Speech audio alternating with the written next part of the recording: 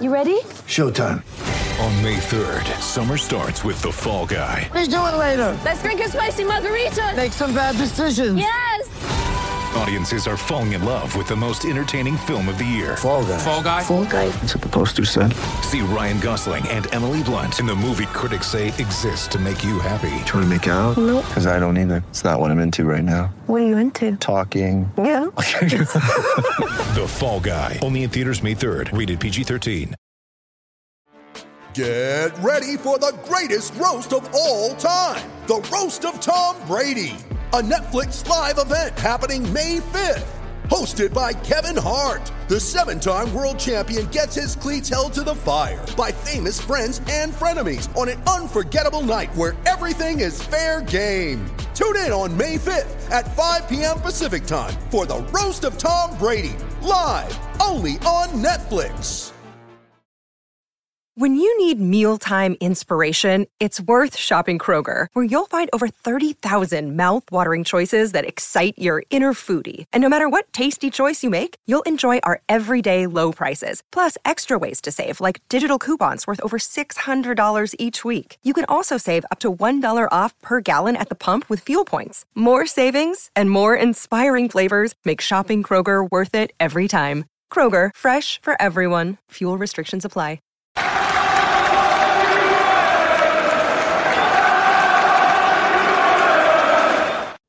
Hi everybody, Russ from My Hammers 11. Hope you're safe and well. If you're channel, please consider subscribing, hit the bell icon, you know all that stuff. We've just beaten Crystal Palace 3-2, so we're fourth in the league. So I don't really care about subscribers or anything. As must thank our channel sponsors, Untuck It. Check them out in the description below. That's fun. Today's guest, another happy hammer, of course, being the My Hammers 11 channel. This time, he's a busy man. So last time he fell asleep at his desk. So this one. Hello, that's me, desk sleeper. yeah, it's a desk sleeper. Let's change your name. It's Charlie. It's Charlie Rockboy. How are you doing, Charlie? How's things, man? Not too bad, man. Not too bad. Been very, very busy recently, but I do apologise for taking so long to be here. But I am happy to be here, so thank you for having me. Don't be silly. It's quite funny. It adds to the whole story, doesn't it? We've had a nightmare getting me on here. Good things come to those that wait, isn't it, Charlie? That's the thing, isn't it? It's all good fun and games. Everyone's really busy at the moment, particularly you. I mean, things are going really well for you at the moment, isn't it? You're very busy at the moment. Yeah, I mean, working for other people and trying to work on my own content as well. It's definitely been something which it's just been a long time coming. Like, I'm just trying to put as much energy into myself at the moment, which is a bit narcissistic, but I guess it's what you want the most from life, So yeah, but it comes to a point where I think you have to, isn't it? It's like, as you said, you do loads of other stuff for other people and stuff, and so as you said, I know I saw that, obviously coming to the beginning of this year, you put that this is my plans for this year on your YouTube, and he's like, yeah, well, I think too fucking right, you need to put some plans, because it's, it's and it's one of those things where I'm so new to this game, I don't really know, but you do notice the people who put the effort in. It does pay off. It might not do it straight away, but it does pay off. And it's like, from my humble beginning, so to speak, I'm looking at other people, like new guys. We've got a young lad called Jake Cox, he's only 13, bless him, and he does like live show with talk football, and you think he's got he's got that work ethic, and that's what it is with YouTube, I think, isn't it? Really, to be honest.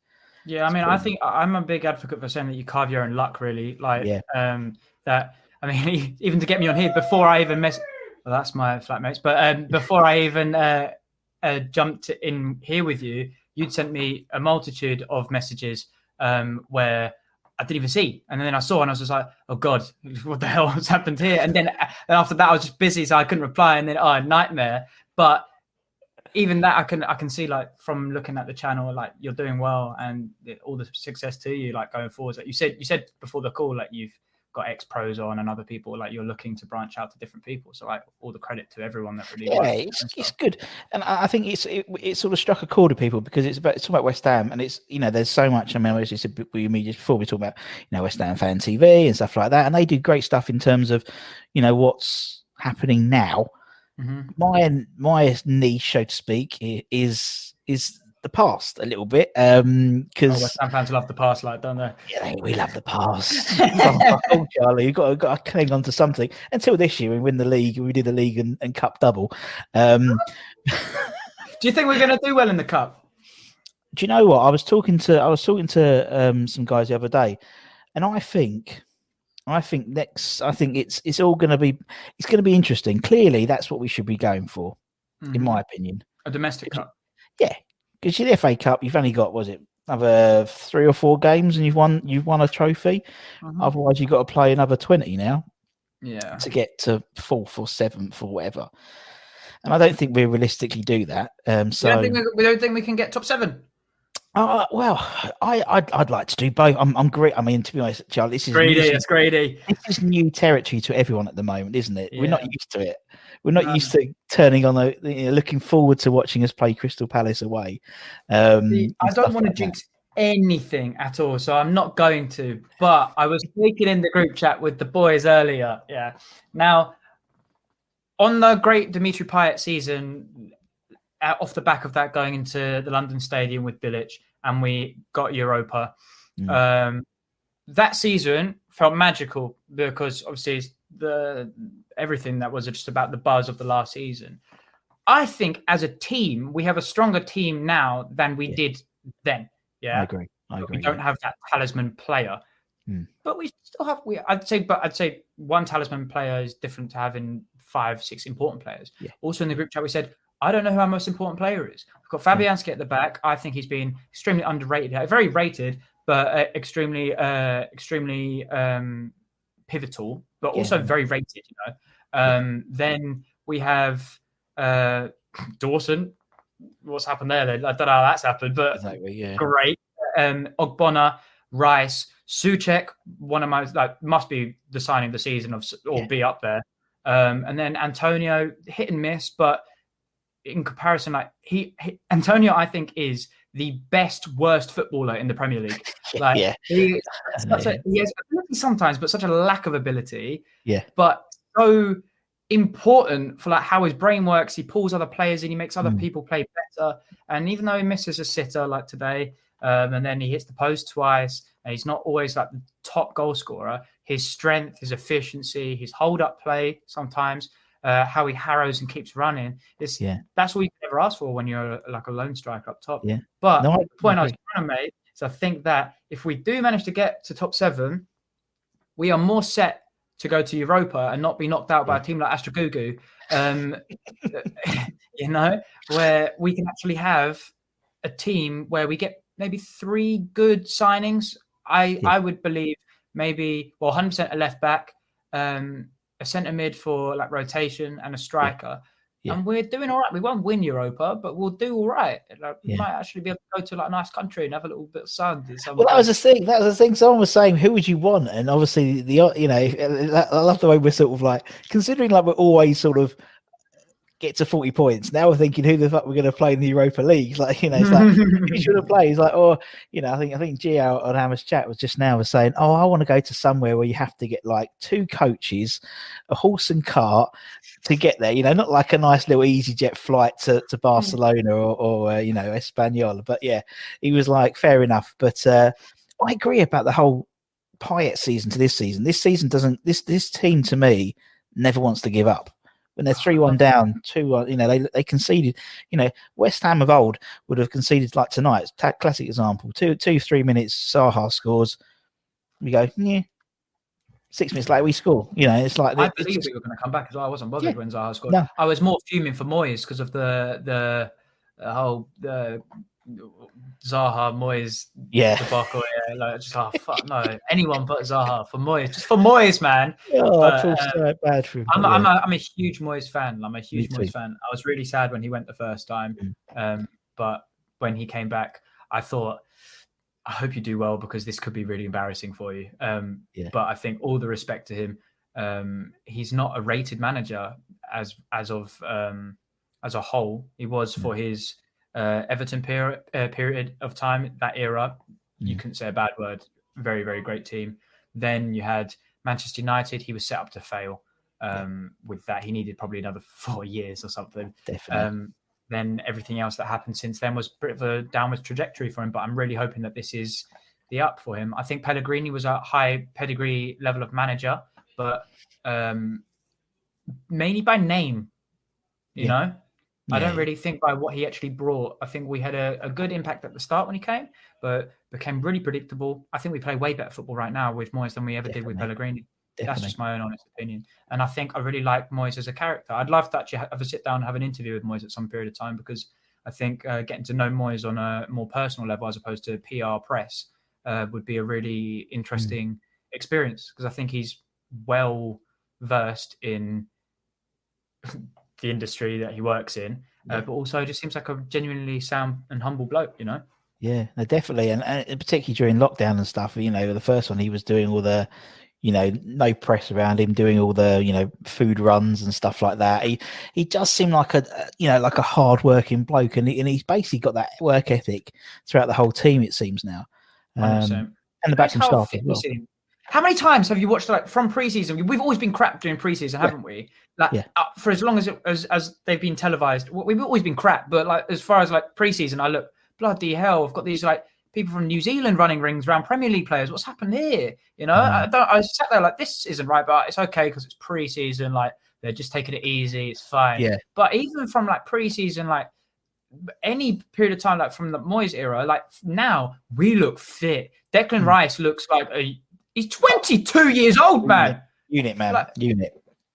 He's 2 years younger than me. I know, it's crazy, isn't it? He can walk faster than me. Like, that guy's a bloody machine. But everyone else, like, up, down, fast, fit, mentally look like they're locked on. Like you said, like, we could go one goal down, and I still believe that we'll probably pull it back. Even if it is City, even if it is Liverpool. It's more when it goes down to the 2 goals in 15 minutes, you're like, oh, we've just created an absolute nightmare. Well, even the Tottenham game last season, isn't it? Even when we were down 3-0, you know, after 15 minutes and still came back. You know, there's a real resilience with that team, and it's nice to see. And it's like, you know, obviously we do a lot of, obviously go on all the other YouTube channels and all the West Ham, and there's just a real buzz around West Ham at the moment. You know, everyone seems really, and it's like, could you imagine, like, if you know, if we flipped the coin and we were like, I don't know, battling relegation at the moment in the middle of a winter lockdown? It's like, oh God. I don't think West Ham fans need any more depression in their lives than that.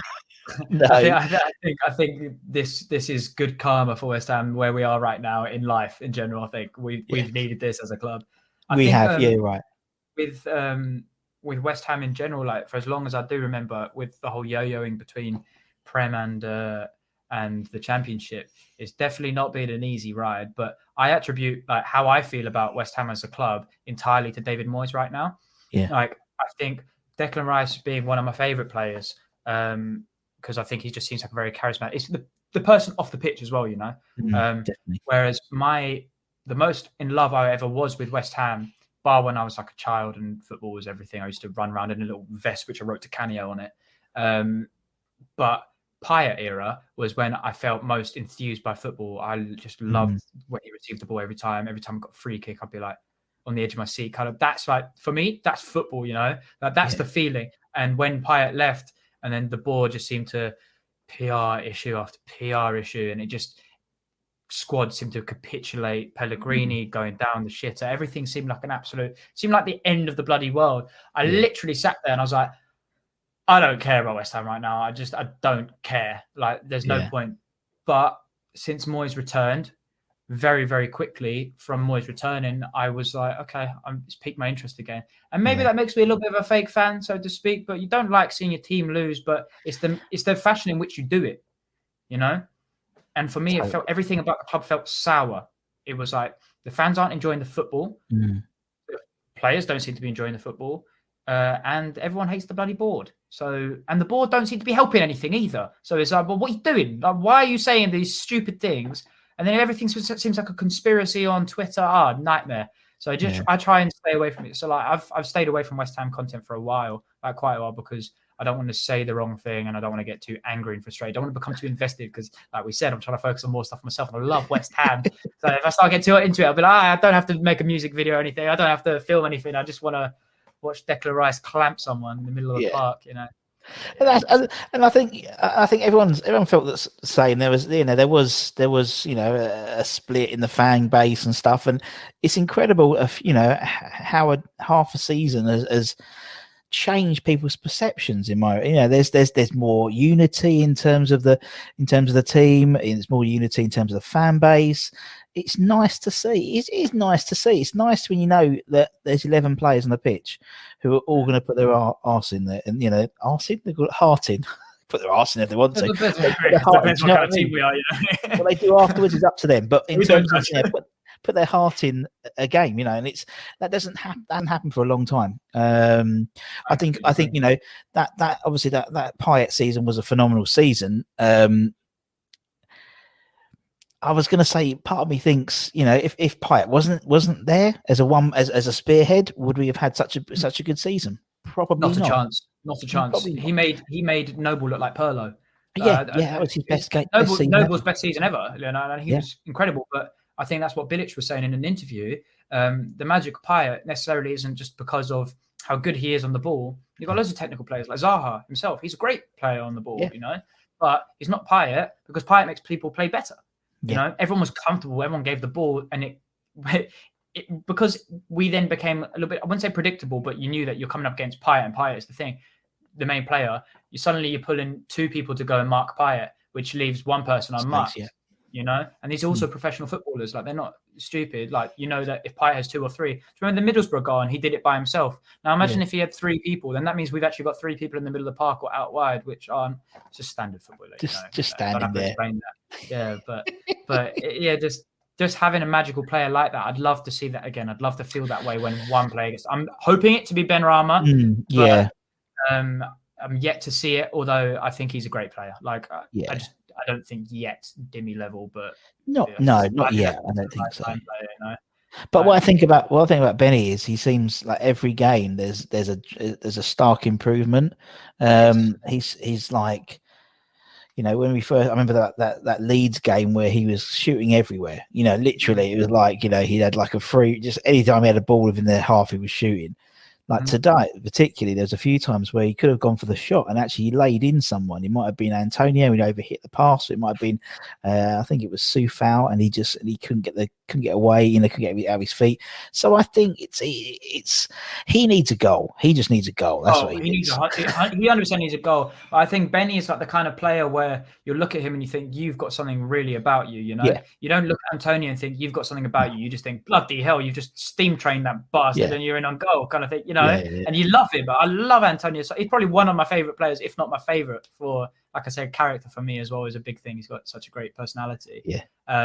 But with Benny, I think when you saw like all the everyone watches like the show reels, like the skill highlights, whatever. But even when you watched Brent play, Benny was given the license to do that there because he was like a level above, if you get what I mean. Whereas I think Moyes doesn't want that. He wants him to play the way he wants him to play for the team. And I think we're probably just going to be going through an adjustment period for a player like Benny so that he can play the way that Moyes wants. And then when the moments are right, he can also do, because he still does his skills and stuff. He still does it, but it's just overcomplicating it and ironing that out to the way that Moyes wants him to play, which I think is going to be like really a test of a player's ego. But also a test of how adaptable they are, which at the top level you have to be. You've got to be, you got to. And I mean, I use this verb, to Moyesify a player, and he's done that several times. Varnautovic and Cresswell and Masuaku and Antonio and Fornals, and I think Benny's the next one to be Moyesified, as you said. There's no denying his technical ability. When he gets the ball, things that are going to happen. He's exciting, and for West Ham fans, we like to have a player who can do that. We've always had this mesmeric player, and I think, as you said, just roughing those edges a little bit of that diamond, and I think he's going to be good. Well, it looks like we're paying him anyway. He's got to do it, man. But if we went back to that little boy with his vest on with Di Canio, why West Ham? Why are you a West Ham fan, Charlie? Why am I a West Ham fan? All right, I'm a West Ham fan because of I would probably say he's like my he's not my adopted dad because he didn't adopt me. He's family friend, but he was like my father figure growing up, Andy Ellis. So Andy, I used to go to the games with him as a kid. So I think my earliest memory of a West Ham game was Rushden and Diamonds. But before that, obviously my dad was out the picture when I was conceived. Yep. Not when I was conceived, but after I was conceived, then my dad was out of the picture. That would be very confusing. But my dad was then out of the picture when I was born. And my dad's a Spurs fan, thank God. So Andy literally just whacked me in a Dagenham Motors West Ham shirt, and I've got a picture of me somewhere. I can find it if you'll DM it to you at some point. But it was just a picture of me as a little baby in a Dagenham Motors thing, and then ever since then he's just been like, no, because he's got 2 daughters and they're both West Ham fans as well. Sure. But I think obviously the only like boy child that was in there was just like, yeah, you're a West Ham fan now, lad. Get in there. And then I used to go to the games with him. At Upton Park, and we used to sit right next to the tunnel, like literally right next to the tunnel. So I have memories of like Allardyce screaming at people. And I remember, because when you're that close, you can actually hear. So I remember him saying, he was chatting shit about Guy Demel once, and he was like, fucking, it's so angry. I was just like, that's how he goes. What are you talking about your players, mate? But yeah, I've got great memories of that. But yeah, great times. Well, that's why. And nowadays you can just switch the crowd noise off and hear them all shout anyway, which is great. I like to listen to it without the crowd sound, because I like hearing it. I'm not really a big UFC or MMA, definitely not that.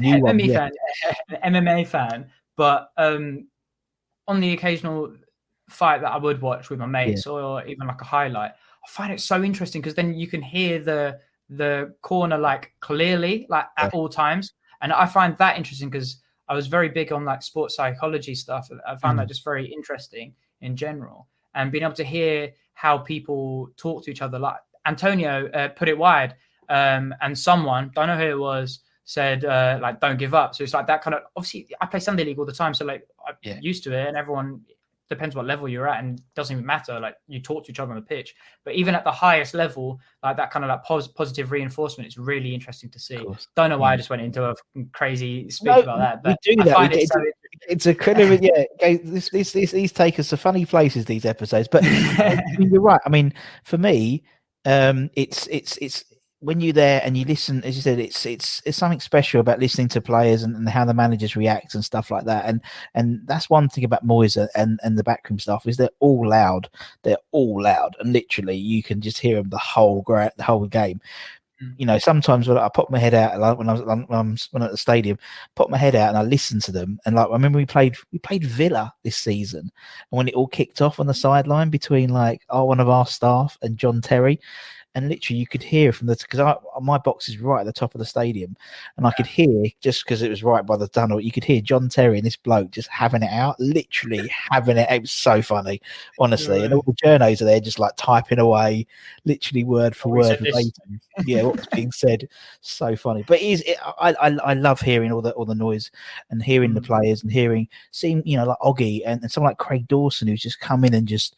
He's only been like half a dozen games, and he's shouting everyone around and stuff. And it's like he's a commanding enforcer. Like I say, I played for Thames Ironworks, the Sunday League team, but we had a player he's in his 40s now, but called Wayne.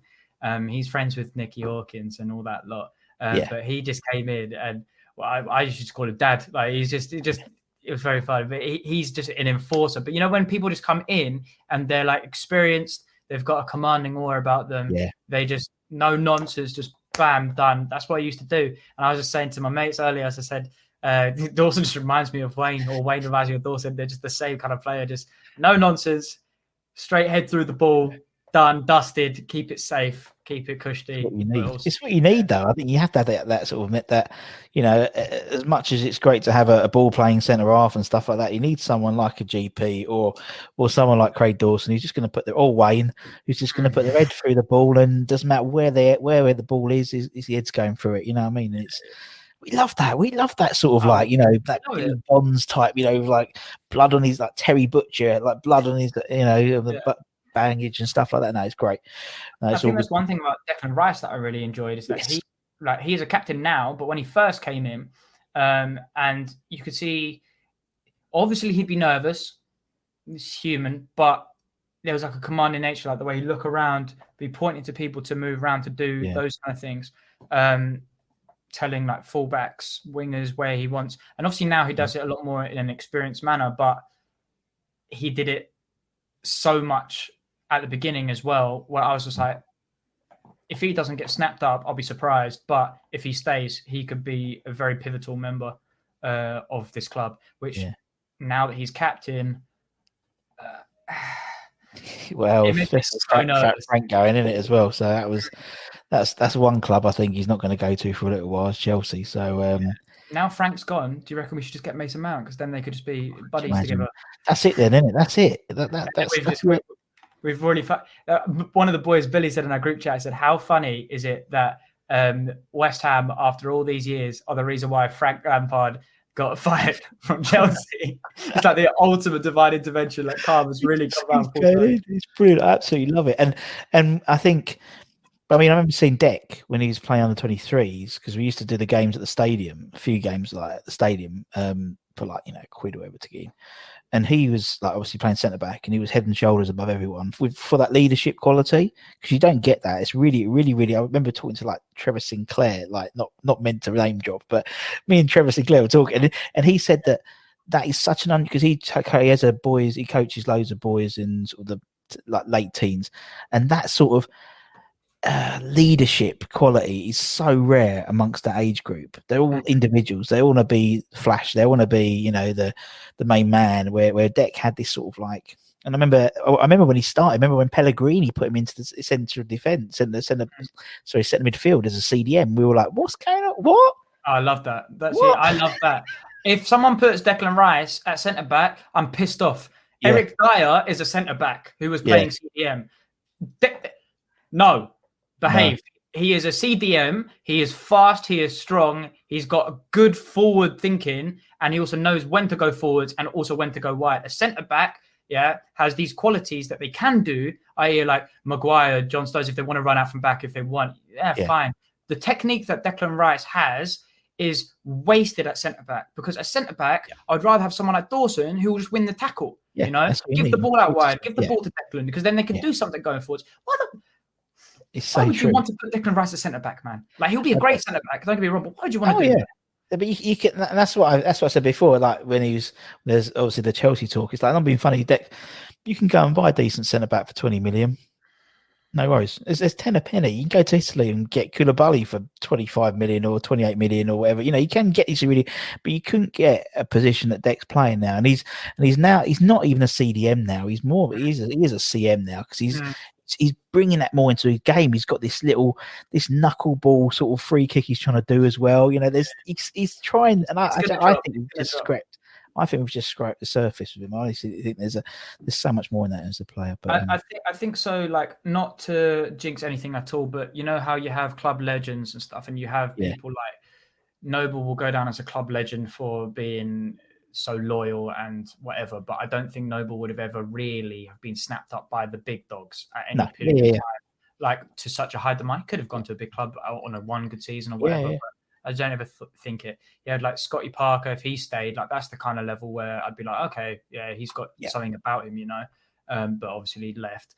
Jermaine Defoe, these are bigger names, but then they all went off. If Declan Rice does stay when he could go, it could be like that kind of more level, like it very, very early. But I'm saying, like, the way that Bobby Moore is that it's someone who's such a pivotal part of our history, that obviously representing England, winning, and also doing it at club level, great memories, obviously way before my time, but lots of history there. If Declan Rice can't do it, if Declan Rice can do it for club and country, there's no reason why he can be that, because I think it's more competitive now as well. Yeah, no, I agree. I agree.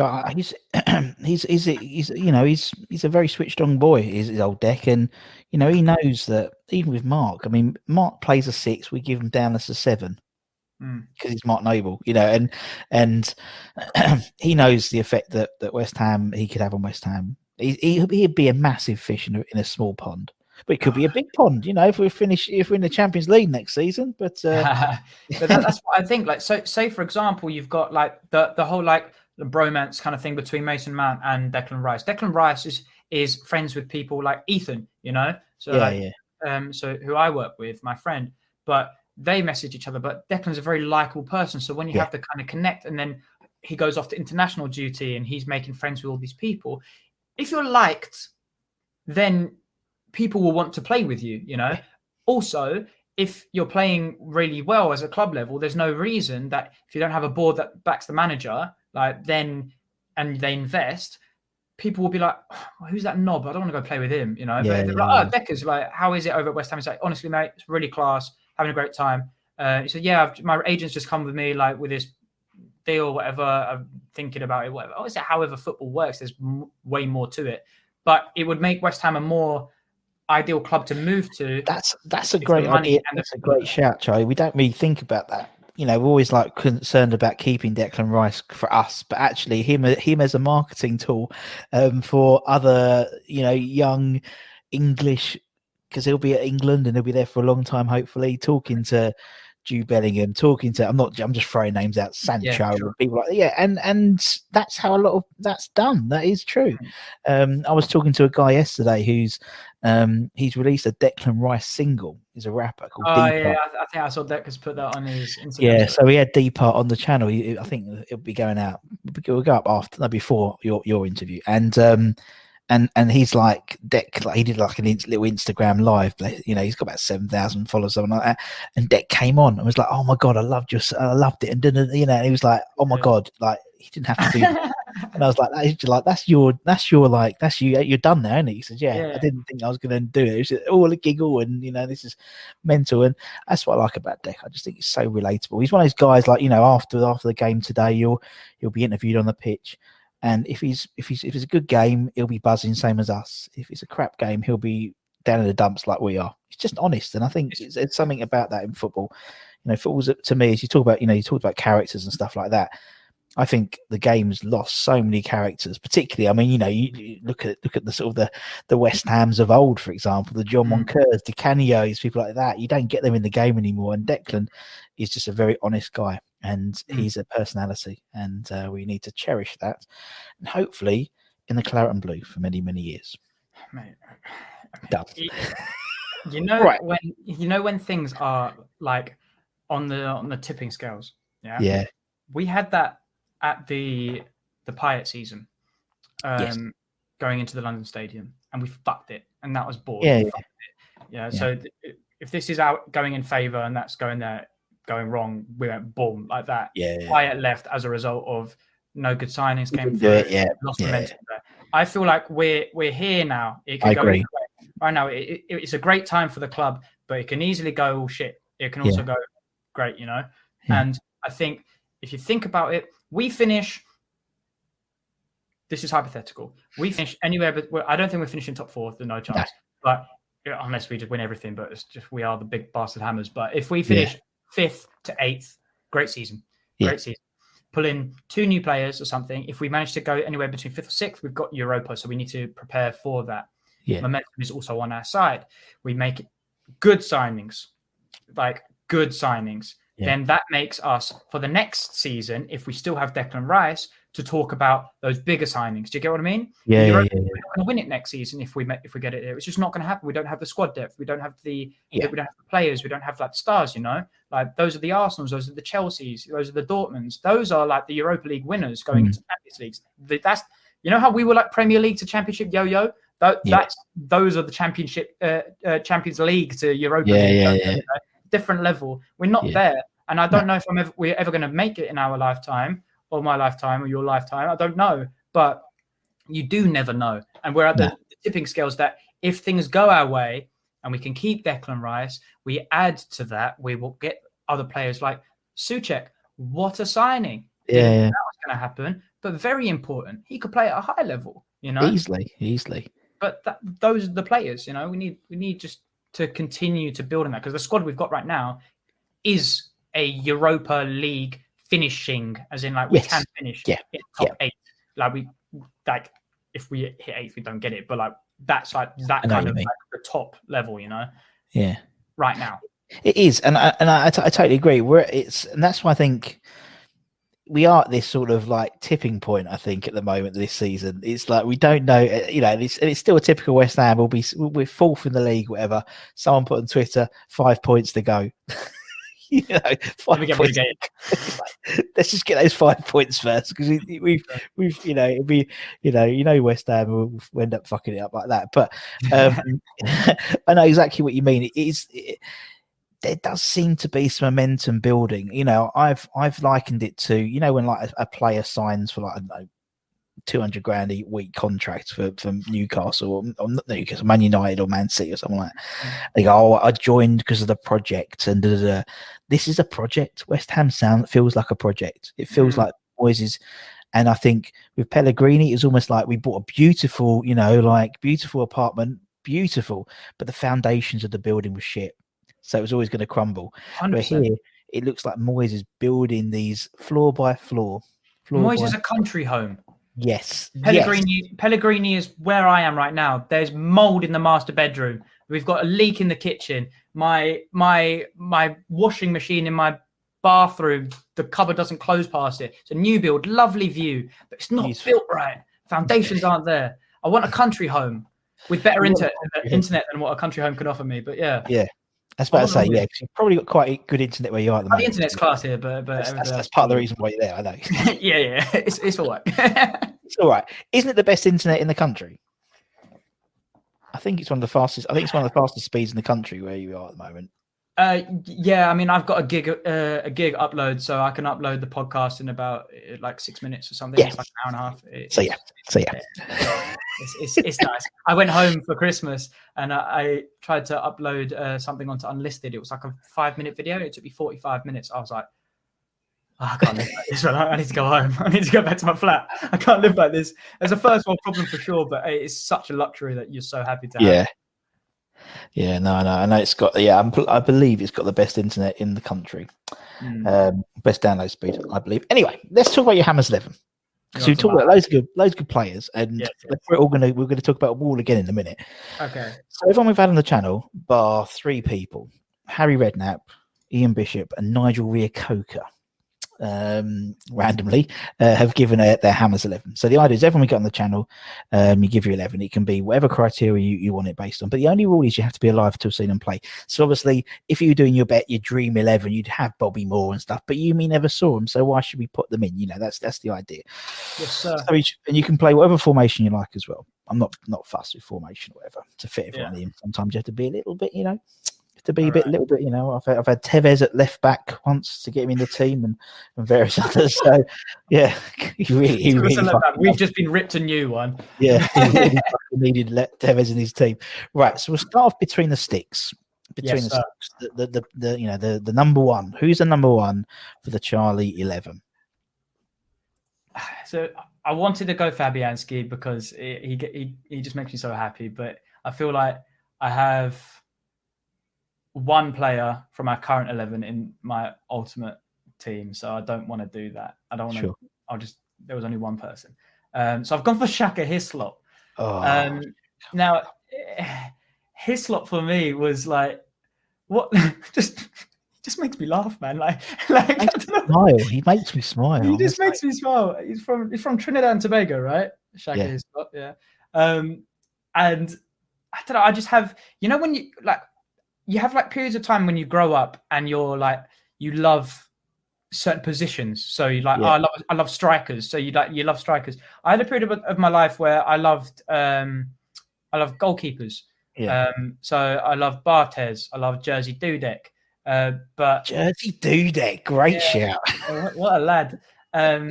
But obviously like David Seaman as well. But there's Stephen Bywater was one which he was at the downfall of my keepers. I think I was having enough of keepers at that point. Him and David James, they used to piss me off.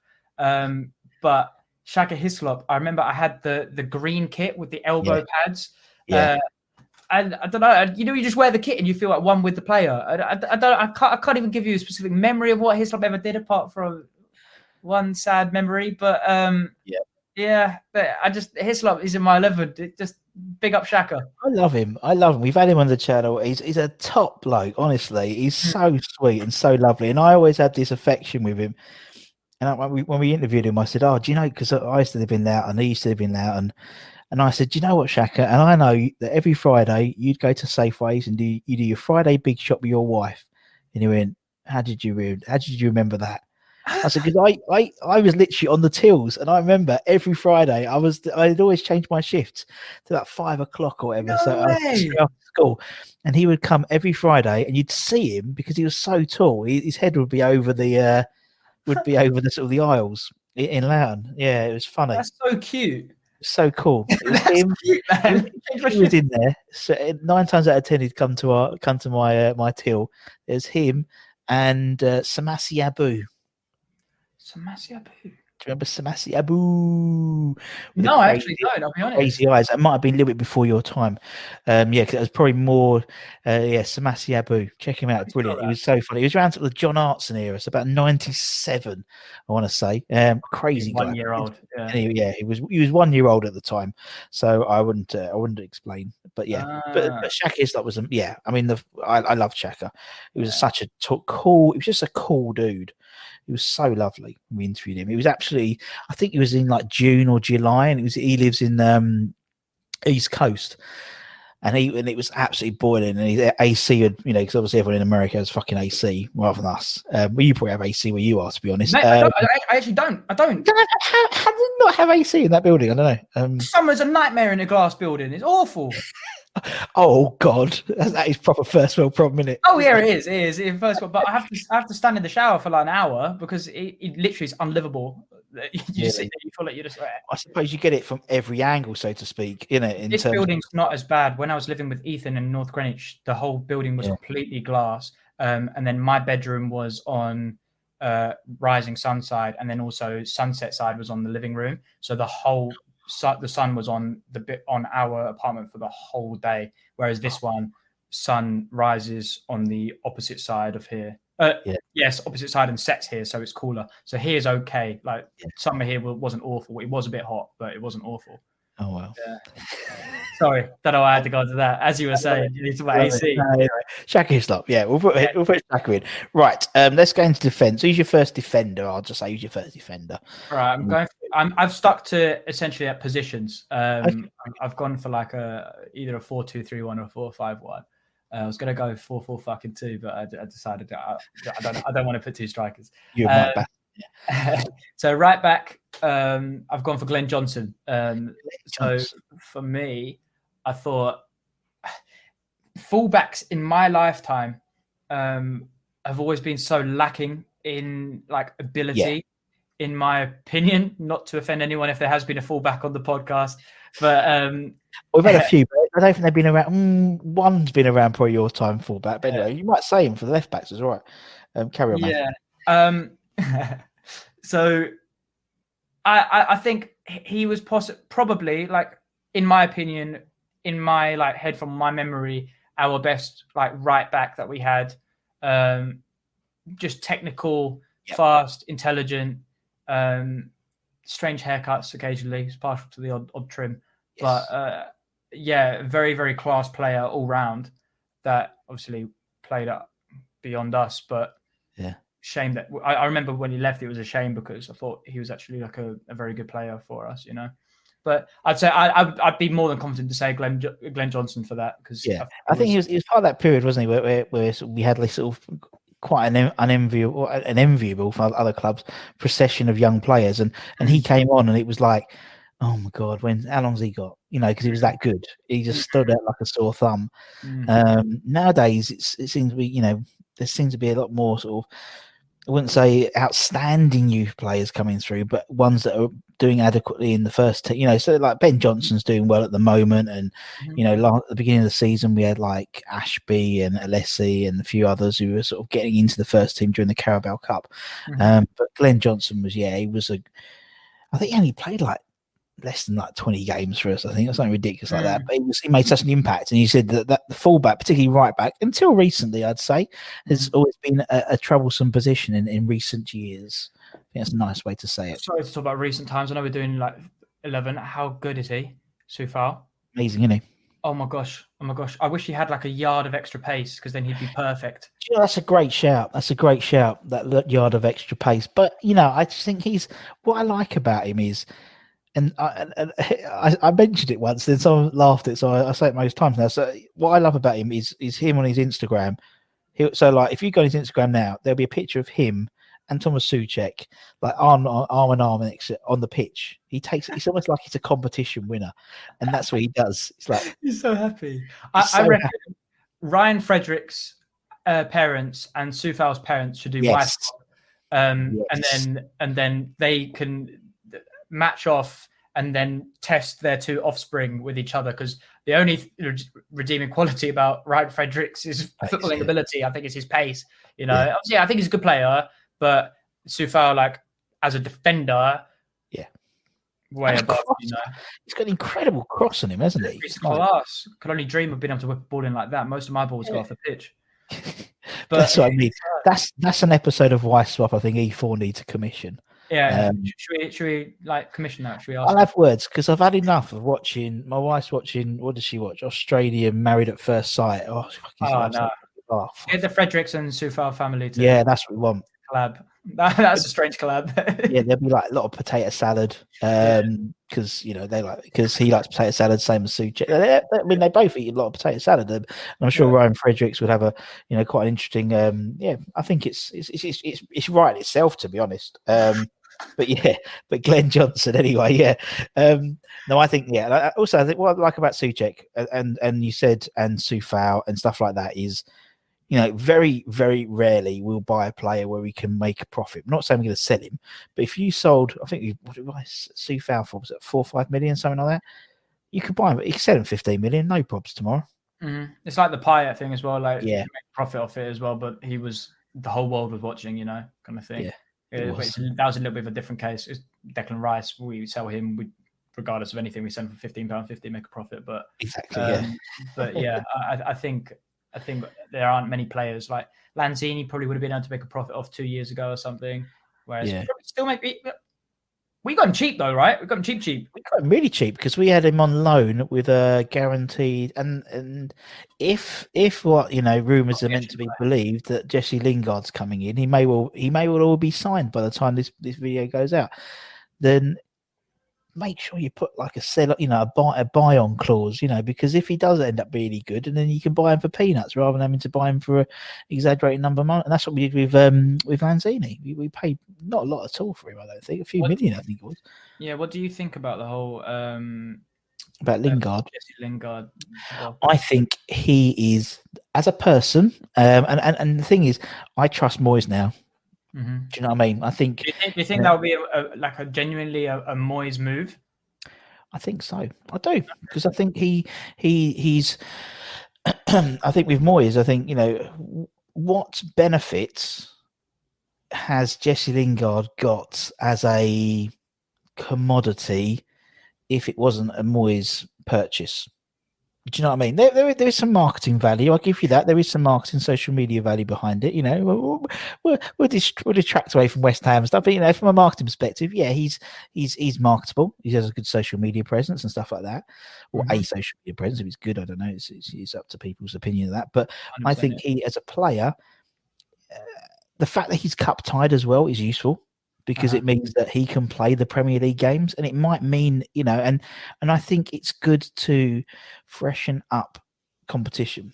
We've all been saying, I always touch with what I say, but we've all been saying we are very lucky in the fact that, Souček, Declan Rice has played every minute of every Premier League game or something like that, so we've run our luck a little bit. We haven't got a real good backup, there's no disrespect to Mark, but he's not a backup there anymore.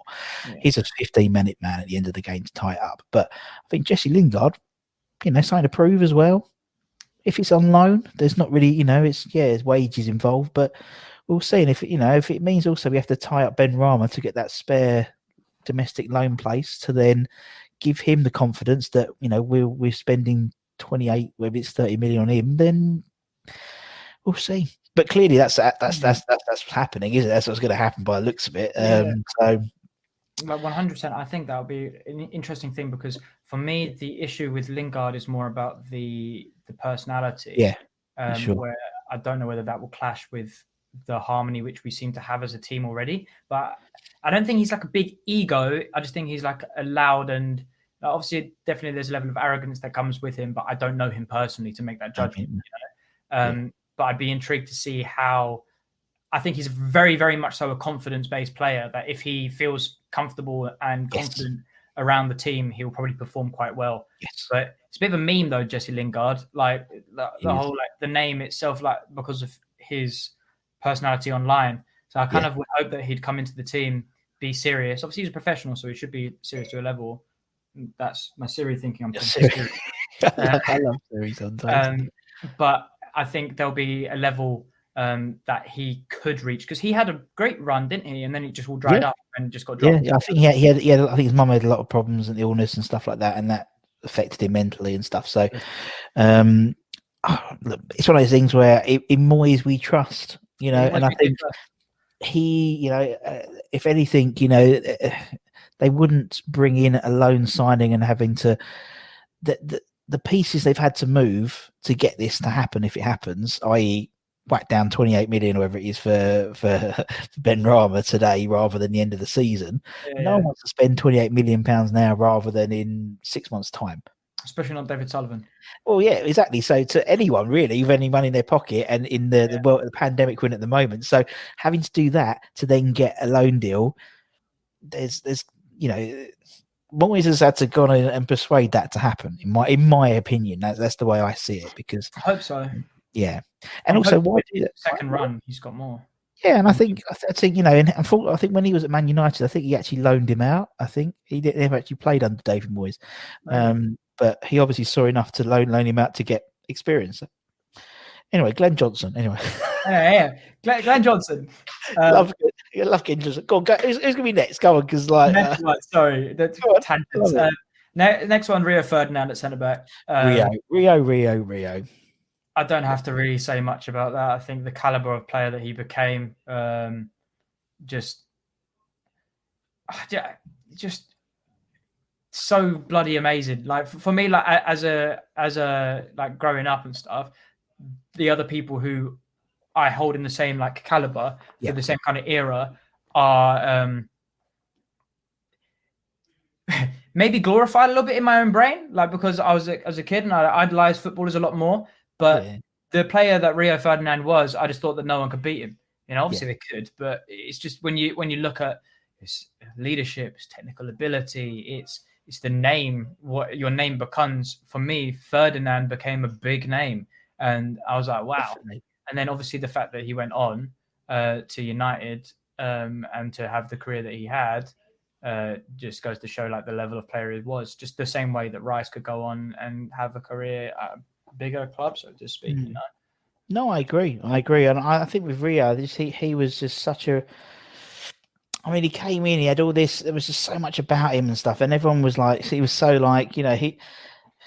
I remember when he came on for Alvin Martin. I think that was his home debut, and he kicked, and everyone said, "Oh, this is going to be our new Bobby Moore." And he puts in his autobiography, he thumped the ball into that row Z, and it was like, who? This is our cultured centre back and stuff, but he was brilliant. I just thought, and I was watching. We're fortunate we do these sort of appreciation nights where we like pick someone like Trevor Sinclair or Trevor Morley or something like that. We do a whole show about him, and then we do obviously see loads of clips. And Rio was an amazing player for us. And I just think he's. Go on, you can, mate. Go on. No, you carry on. No, I was just going to waffle on. You go. Oh, maybe you guys want to waffle. I was just going to say the next one because I know go on then. Let's go. Let's go to the next one. We know Rio. Rio's Rio. Next one I've done is Ogbonna. I think Ogbonna for me, I've tried to mix like more of the old and the newer here. So I've actually got two current team players. Apologies. But for me, I've done Ogbonna. Not because he's the name of what Rio Ferdinand was, not because he's the ability of what Rio Ferdinand was. It's because of the passion, the professionalism, the loyalty, and also the determination to be able to become one of the first names on the team sheet. When he first came in, he got given his chance. Then it was always in and out, dipping between the rotation of centre backs that we did have. Then when he I feel like in this from last season into this season, he was one of my hammer of the seasons last season. He's definitely one of them this season. Anyone who plays next to him seems solid. You've got Balbuena. Yeah. For me, Balbuena can come and go. You know, you've got Dawson. Yeah. Fantastic. But if Balbuena, it doesn't matter because Ogbonna would play well regardless of who was next to him, and they would play okay as a result. You know, I think if you have Balbuena and Diop next to each other, it's a shit show. But if you have Ogbonna and Diop would be all right. You know, Diop for me is a big shame. Like when he first played, I thought it was a lot of potential. Like Jose Mourinho calling him a beast and everything. You know, like I could see it. I agreed with it. And then something's not right, you know. I don't know what it is, but I'm going to go with Ogbonna. The memories as well. His big, beautiful, shiny head whacking one into the net. Oh, I love him, and his voice is so cute as well, man. Yeah, so cute. He just talks to you like, oh, what a man. Then he just headbutts it. Oh my god. But I know you mean about Ogbonna. There was that interchangeable period, wasn't it, where it was Diop, Balbuena, and Ogbonna. It was always 2 out of 3, and there was always 2 in form, one either injured or not in form. But now, as you said, it's Ogbonna plus one other, and that could be three people. It could be. No, he's brilliant, and the fact that he gets, I just think the fact that he's, I think he's touching on 30 now. Got back into the Italian squads. Fucking hell, that takes some balls, isn't it, to get back in the Italian squad and being not playing in the Serie A as well, which is awesome. But yeah, we'll put Ogbonna. Yeah, I love Ogbonna. I love him. Yeah, I think he's great, and he shouts a lot as well. I like players who shout a lot. He shouts a lot. We don't like quiet players. All right, left back. Back. Who's left back? Joey O'Brien. Joey O'Brien, what a man. Yeah. I mean, if I were to go on, if I want to win a game, I'd probably go for Cresswell. But you know what? I think across our back 4 of Rio Ferdinand, Ogbonna, and Glenn Johnson, Joey O'Brien will be one of the boys. Like, he will fight for he's all of those. He's one of the boys. Yeah, he's one of the boys. Don't know about how quick he could get up and down the line. Don't really know about how strong he'll be in the tackle. He's not a Soufal. He's not a Cresswell. He's Joey O'Brien, though. I love him. Joey O'Brien. Yeah, he was all right. He filled in a lot of gaps. He did all right. When he came from Bolton, wasn't it? Filled in gaps, like same like Guy Demel. Like our back 4, we had Joey O'Brien and Guy Demel on the other side. I'm like, oh god, what's happening here? Do you know what? Honestly, genuinely, Guy Demel is one of the nicest blokes I've spoken to on this channel. Really? Oh my god, he was. I don't doubt it. He was a beautiful man, and he just looks beautiful, and he can still do it. He was still he looked so trim, man. I was like, you really, still do a job, man. You can still do a job. But Joey O'Brien, he would play a number of positions, wasn't he? And I remember because I think Bolton, they bought him. It was like a central CDM, and ended up playing him right back. And I love players who can do that, but it's to their own detriment, isn't it? I think Milner is the ultimate. Jack of all trades. You can play him anywhere. Whereas Joey O'Brien's a different level. It's just like, you need to play here because we've got better centre mids, and we don't have a fullback. So can you please play fullback? Whereas James Milner will be like, we don't have a centre mid and you're good there. Can you go there? We don't have a right back and you're good there. Can you go there, please? Like, we need to. Like Antonio. Antonio is like also the jack of all trades, but not the technical ability of James Milner. But Antonio does it better than what Joey O'Brien does. Do you get what I mean? Yeah. Anyway, I would personally prefer Joey O'Brien at fullback than Antonio, but Antonio will probably be able to catch a lot more people coming back, But that being said, Joey O'Brien is my left back because he is an absolute hero. So I've gone right wing. Yep. I'm just putting him here, but I'm going Joe Cole. Joey Cole. Yes. Yeah.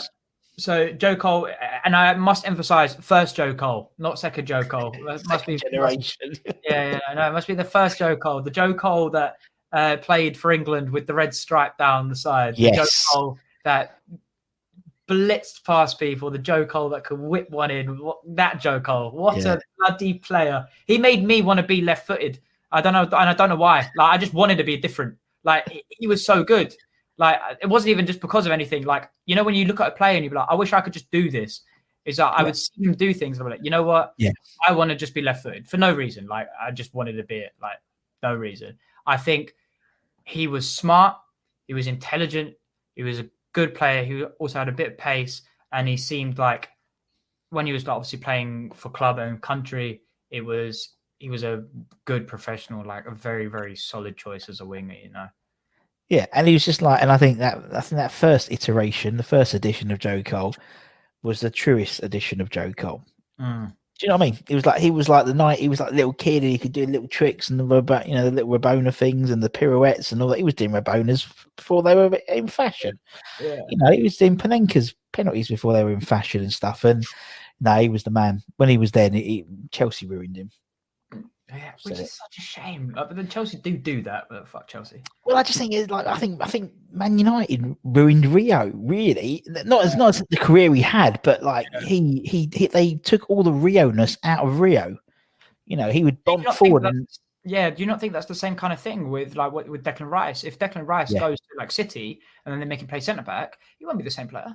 No. Like he'll get better facilities, get better coaching, a lot more money. He will be guaranteed to play for England pretty much. Yeah. But will he be the Declan Rice? I don't think so. No, I don't think anyone. I don't think if he goes anywhere now, I don't think he can play. He can go as a centre back. Do you know what I mean? I think the only place he would have gone to as a centre back would be Chelsea, because Lampard had this bone in him about being the next John Terry. Basically, that's the way I see it. Whereas I think Pep needs a replacement for Fernandinho. I mean, he'll play, but even regardless, like I still don't think like he'll play Champions League, he'll play international, he'll play the highest level of football possible. So naturally, he will become a better player. But the name and the ability that he will have, like Mahrez, for example, playing for Leicester, unbelievable. Mahrez playing for City, still unbelievable. But is he the Riyad Mahrez that everyone talks about? No. N'Golo Kante, he is the only name like out of those two from that Leicester team, which is probably the same kind of name, but in the same level. Yeah, but, I know what you mean. But Leicester Kante was different to Chelsea Kante still, because he got moved around, and it's still. I still don't think. Yeah, would he be happy? Would he be happy, Charlie? I don't think you can make. I don't think you can make Kante sad, but and I don't think Declan Rice would be happy if he went anywhere else apart from West Ham. That's I think he's at home, man, but I don't want to speak. I do not want that moment to be clipped. Exactly. Yeah, exactly. Yeah, it gets clipped in for later on. Right. Better fan, like, he's going. Oh, I told you he was going. Right. Okay, Joe's in. Who's next? Charlie? On the topic of him, Declan Rice is Declan Rice. I was going to say. I could imagine him turning up in a minute. Yeah. Yeah, we've spoken enough about him. I think all that says to that I think he could become club legend level, you know. And also, as you said, he's 22. He's like a couple of years younger than you, and he's played over 100 Premier League games. He captains West Ham. It's just mental when you think of it in that respect. Now, you know, I've interviewed some players who were breaking into the side at like 20. You know what I mean? Like we had like Neil Mellor and people like that who just like, it was at Liverpool, just breaking into the side at 20. This guy's playing for England. He's captaining his club. He's just, I just think it's incredible when you look at it in isolation. You know, he's so young, you know, and he's got so much more to give. So much more to give. I think just to like touch on that point is that he's got so much more to give, but when you've achieved what you feel like could be everything, it's like, what's next, you know? So from a career perspective, it's like, oh, well, West Ham can't pay me what Man United can, and Man United can pay me more and also offer me Champions League football. If we manage to get Europa League football, that continues along the ideology that we spoke about earlier about a project, you know, because Declan Rice will be like, okay, well, we've got Europa, so now I'm playing Prem. I'm going to try and get Europa again next season, but we're also going to try and get as far as we can in Europa. And if we do well in Europa, do you think I could maybe play Champions League down the line? Do you get what I mean? Yeah. But it's the weighing scales again. If we get Europa, Declan Rice will stay. If we don't get Europa, then we don't get Europa, then we don't get Europa. I think Declan Rice has every right, and I don't think anyone will feel bad about. Well, ever feel bad. I don't think anyone will hold against him about going to a club which can offer him that, because he deserves it as a professional. No, and I think, to be honest, to be like over the summer when there was all the talk about going to Chelsea, we were literally walking him out the door. To me, like you see other people. We spoke about Scott Parker and people like that. They went to Tottenham, better their career. Whereas Declan Rice, there we go, Mister. Of course, yeah. Good luck to you. Good luck to you. Yeah. We won't blame you. It's like, well, it's funny, isn't it? We don't want him to go, but they were literally almost kicking him out the door. It seems. But we just want what's best for him for his career because we actually clearly do care about him as a player and a character. Definitely. Next midfielder I've got is Carrick, where you just mentioned him. Yeah. So Carrick was along the era of me throughout childhood, where obviously Ferdinand and Joe Cole. So he like that kind of like period of time in my life. I used to be like, I want to be like that midfielder. For me, even Carrick going in when he was at United towards the end of his career, how clean the short passes were. It was the simple jobs. It was the intelligent jobs, the positional awareness. I think Carrick reminds me of Souček, but not anything like it. I think not anything like him as a player. I think what he not reminds me of makes me feel confident putting him next to Rice or in a midfield with Rice, because I think it's the positional awareness which Rice will need. That if Rice goes forward, I'm probably doing this too tactically for 11. No, not at all. I think people like that stuff, man. But Carrick, obviously not being the blistering midfielder that goes up and down, it will need more space to be more reserved, that you can have that person who can intercept, the person who can pass, distribute out wide, and Rice can probably, instead of just being that just CDM, he could move more forwards, Yeah, be more mobile. And that's what I think. Something like Carrick is every team he left, no one replaced him. Yeah. Do you know what I mean? It's like West Ham, we never replaced him. Tottenham could never replace him. Man United can never replace him.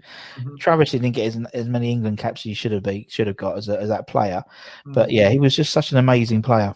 Such an amazing player. I think, looking back at it, is, as I said, watching loads of highlights like you do when there's nothing on telly to watch. You watch loads of games and old games, and yeah, he was brilliant. Such a great player for us. Such a great player. Right, Mickey Carrick. Mickey Carrick is in. He is in. Last one in the midfield three is Scotty Parker. The way that guy could just turn around, I didn't understand. Like I didn't get it. Like it's like he was on a those like gyro balls where they're like the Parker pirouette. Yes. This is like Parker when he's like moving around the ball. I didn't get it. Like there's some kind of muscle in your legs which could be very responsible for that, and he had elite levels of that muscle. Whatever he could just turn. He was smart. He was intelligent, and him leaving, that's pissed off.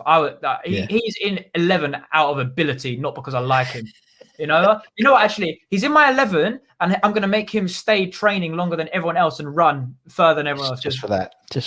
He is the bitch of the team, Scott Parker. Like you're going to work the hardest for me, Parker, and you're also going to play well for me.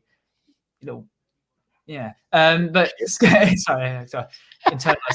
Internalized anger. But I was very, very pissed off when he left, and the manner in which he did leave, where we were saying before with Rice, we like push him at the door, because I think that no matter what it is, we do believe that we would have known that Parker could have gone on and done better, but it's the time and it's also the way in which and the character that the person is, I just don't think that Parker did it. But Parker's so good, man. I maybe just my memory could be also romanticizing. I don't think it was. I mean, he hammered the year 3s in a row. He carried that team. It was a shit team, and he carried it for 3 years. So shit. What a great team. Probably this right to leave as well, but I was pissed off still. I'm still making him run further than everyone else. Still making him run, still making do extra laps. I used to remember walking off when he used to go around the players' entrance, he would come out, and you'd see him. He wasn't on crutches, but he looked like he should have been. He was crawling so much. He'd put so much effort on the pitch. But yeah, and I think also we talk about Declan Rice, and I think there's this weird sort of circle of life thing where like Mark Noble learned from Scott Parker how to be a captain, and then Mark's passed that on to Declan, and there's this sort of like Hakuna Matata, sort of like, that's not the right expression, but circle of life type thing. I mixed up my Lion King analogies, but there's I've been watching too much fucking Disney Plus with my 8-year-old daughter. That's trouble. Homeschooling, just watch Disney Plus. There we go. You learn all about the Serengeti, Lion King. Egypt, go and watch Prince of Egypt. So yeah, that's what I think about Parker. I just think he has a massive influence on Declan Rice's career. Yeah, not directly. Keep that midfield three though: Rice, Carrick, and Scott Parker. Wow, make me a manager. Yeah, exactly. Well, it can't really get Scott out every time. It'd be a bit awkward to get Scott playing for us. I do what I want to do. I'll make a YouTube team. And I'll put exactly. Yeah. A Road to Glory series, like one else, isn't it? That's it. Bring it back. Bring back FIFA. Do you know? I haven't fucking played FIFA. I haven't even bought this FIFA this year. I used to always buy it, man, but this year. I've never. I'm not much of a gamer. I'll do streams and stuff, but I hate FIFA. I can't get on with it. Although I played FIFA this year on my friends, my flatmates' PlayStation, and that was actually quite enjoyable. And for the first time in years, I've enjoyed. It's based with your mates, isn't it? It's different, isn't it? Yeah, I mean, right. And left wing, Payet. Yeah, you got it. Left Payet. Yeah, it's got to be. Payet made me fall back in love with West Ham. Made me fall out of love with West Ham.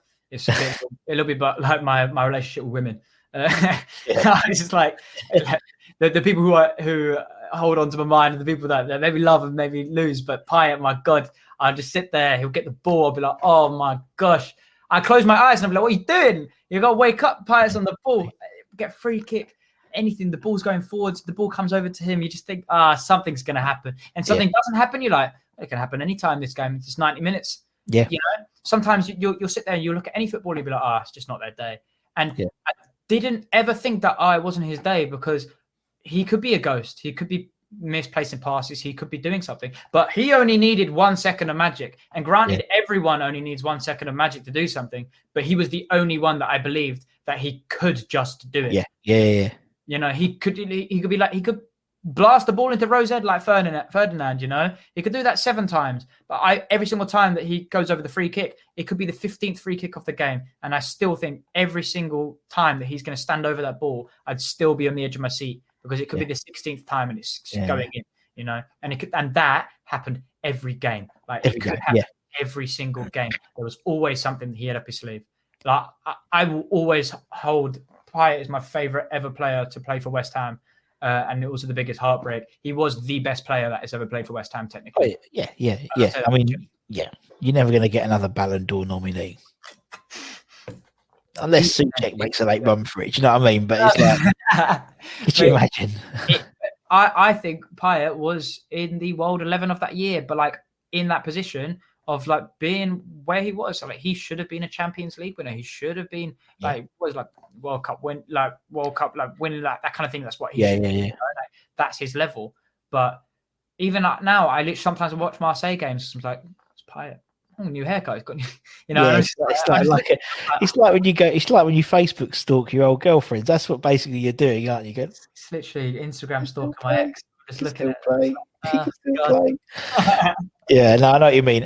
But for him, it was like, and again, we talk about getting players. You know, I don't know, like Souček. He's having a form of his life, and people like that. You know, for that 18 months, that was Payet in his pomp. That was Payet. You know, prime Payet. I'm sorry to put a FIFA analogy, but he was prime. You know, he was a good player at Marseille before and after. But that 18 months, he was phenomenal, and it's momentum, man. Momentum. Like, what happens? He comes to West Ham and he was put on the world stage. He performed at that world stage, goes back to Marseille. He still performs. He still scores free kicks, still scores goals, still playing Europa League, playing at a higher level than West Ham, but no one's talking about him. No one talks about him. No, it's just the nature of the league, isn't it?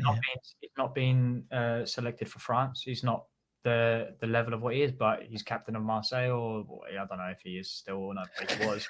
Yeah. He said really knowledgeable until that second child. Well, he might be. I don't know. I don't pay attention to him. I actually know every fucking detail. Yeah, but exes, man. He's my ex-favorite player, but he is still my favorite. Yeah. Love. What does it do to you? It's crazy, isn't it? Love's a crazy thing. Last player I've got. Who's last player? Dean Ashton. Yeah, whack that guy right up top. That beautiful bastard. Heartbreaking. Yeah, seeing the downfall of his career because of injury. He made me move from Adidas Predators to get Puma boots, and I think that says it all. Yeah, why the fuck would I ever want to wear Puma boots back then? They were ugly. They're nice now, but those boots were lovely. those boots were nice, and now I know why he wore them. Like it was like a silver colorway with like the Puma flick kind of thing that came down. Intelligent player, skillful player for a big guy as well. Yeah. Shame about the hairline.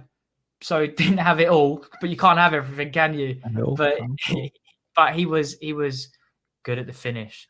He was good at bringing people into play. If I whacked any striker up top by themselves in my lifetime I can think of, it would be Andy Carroll or Dean Ashton. And Andy Carroll would always be like, oh, it's on his day. Whereas Dean Ashton, it's more like, you turn up, I think you're going to do a good job. If your Achilles goes, that's a great shout. You know, I think he's a skillful player. I remember, I can't even remember who we were playing. I just remember I used to be in the Centenary stand before it got renamed at Upton Park, and I remember him being trapped into the corner flag, and this person was right up his arse, and he just did some flick. He had no right to do it where it was, like, and I didn't understand it. And then he got away, and then brought someone else into play, and I just thought, bloody hell! Like, how's he done that? I was only like 7 or something, but I was very easily impressed. He's just done a flick. Let me buy some new boots. But what a man! What a man! I'll stick with 100% Dean Ashton. Like, for me, there's only ever been. We've always had a trouble with finding strikers. You know, we've had iconic names like Carlton Cole. What a man! Like, absolute class, class character on and off pitch. If I was going to do a team 11 of a loyalty, he'd be second after Mark Noble. You know, the way the club treated him, and then for him to return and also offer, I think unbelievable for him as a character. But Dean Ashton, we have like a curse, didn't we, with players being selected for England and all that kind of stuff, and also the injuries. But even to, you know, when you're a player from your team, you're proud to go off, you know, like proud when Antonio got selected, proud when Rice gets selected, you know, and was proud when Dean Ashton got selected, and then that happens during an England training like routine. It happens, and it's a shame because you said he was probably in my lifetime the most complete striker we've ever had. You know, he was just a phenomenal player, and it was a terrible shame because again, we're always a sliding doors team, aren't we? It's always like, what would have been if, you know, we hadn't sold Rio and Frank Lampard and we'd have won the league. And it's like, okay, well, it's like, what would happen if Ashton and Bellamy had a chance to form this partner? It would have been the new Cotti McAvenny, I'm pretty sure. But there are loads of other like players, like Yossi Benayoun was up there for me. I was just like, what player? Then there's players like obviously Tevez. You know, I don't know. There's so many. There's loads. You can make 20 teams. Why the fuck was he on the bench? You know, like, obviously politics and stuff, but players like that, which are so amazing. But yeah, obviously for me, there's only one. The complete striker for me is Dean Ashton. Yeah, so I'd go for a 4-2-3-1 with this. I think there'll be goals. I think it'll be first the match of the day. That's for sure. Particularly with Jerry O'Brien bombing down the left back position, overlapping with Payet. We can just see it now. Payet makes people play better, so maybe Jerry O'Brien is doing roulettes and round the worlds just to flick it in, put Payet in, and where Payet's Rabona in to Dean Ashton, who then does a big flick heel to Joey O'Brien, like near the centre circle, and he absolutely that was explicit, but that bombshell. Charlie, man, it's been lovely chatting. I loved it, man. Thank you so much. Really appreciate it. And obviously, thank you to everyone for watching or listening, wherever we do. Give it a like, give it a share. For me and Charlie, take care, everyone. Stay safe. Wash those hands. Come on, you irons, and we'll see you again very, very soon. Take care, everyone. Much.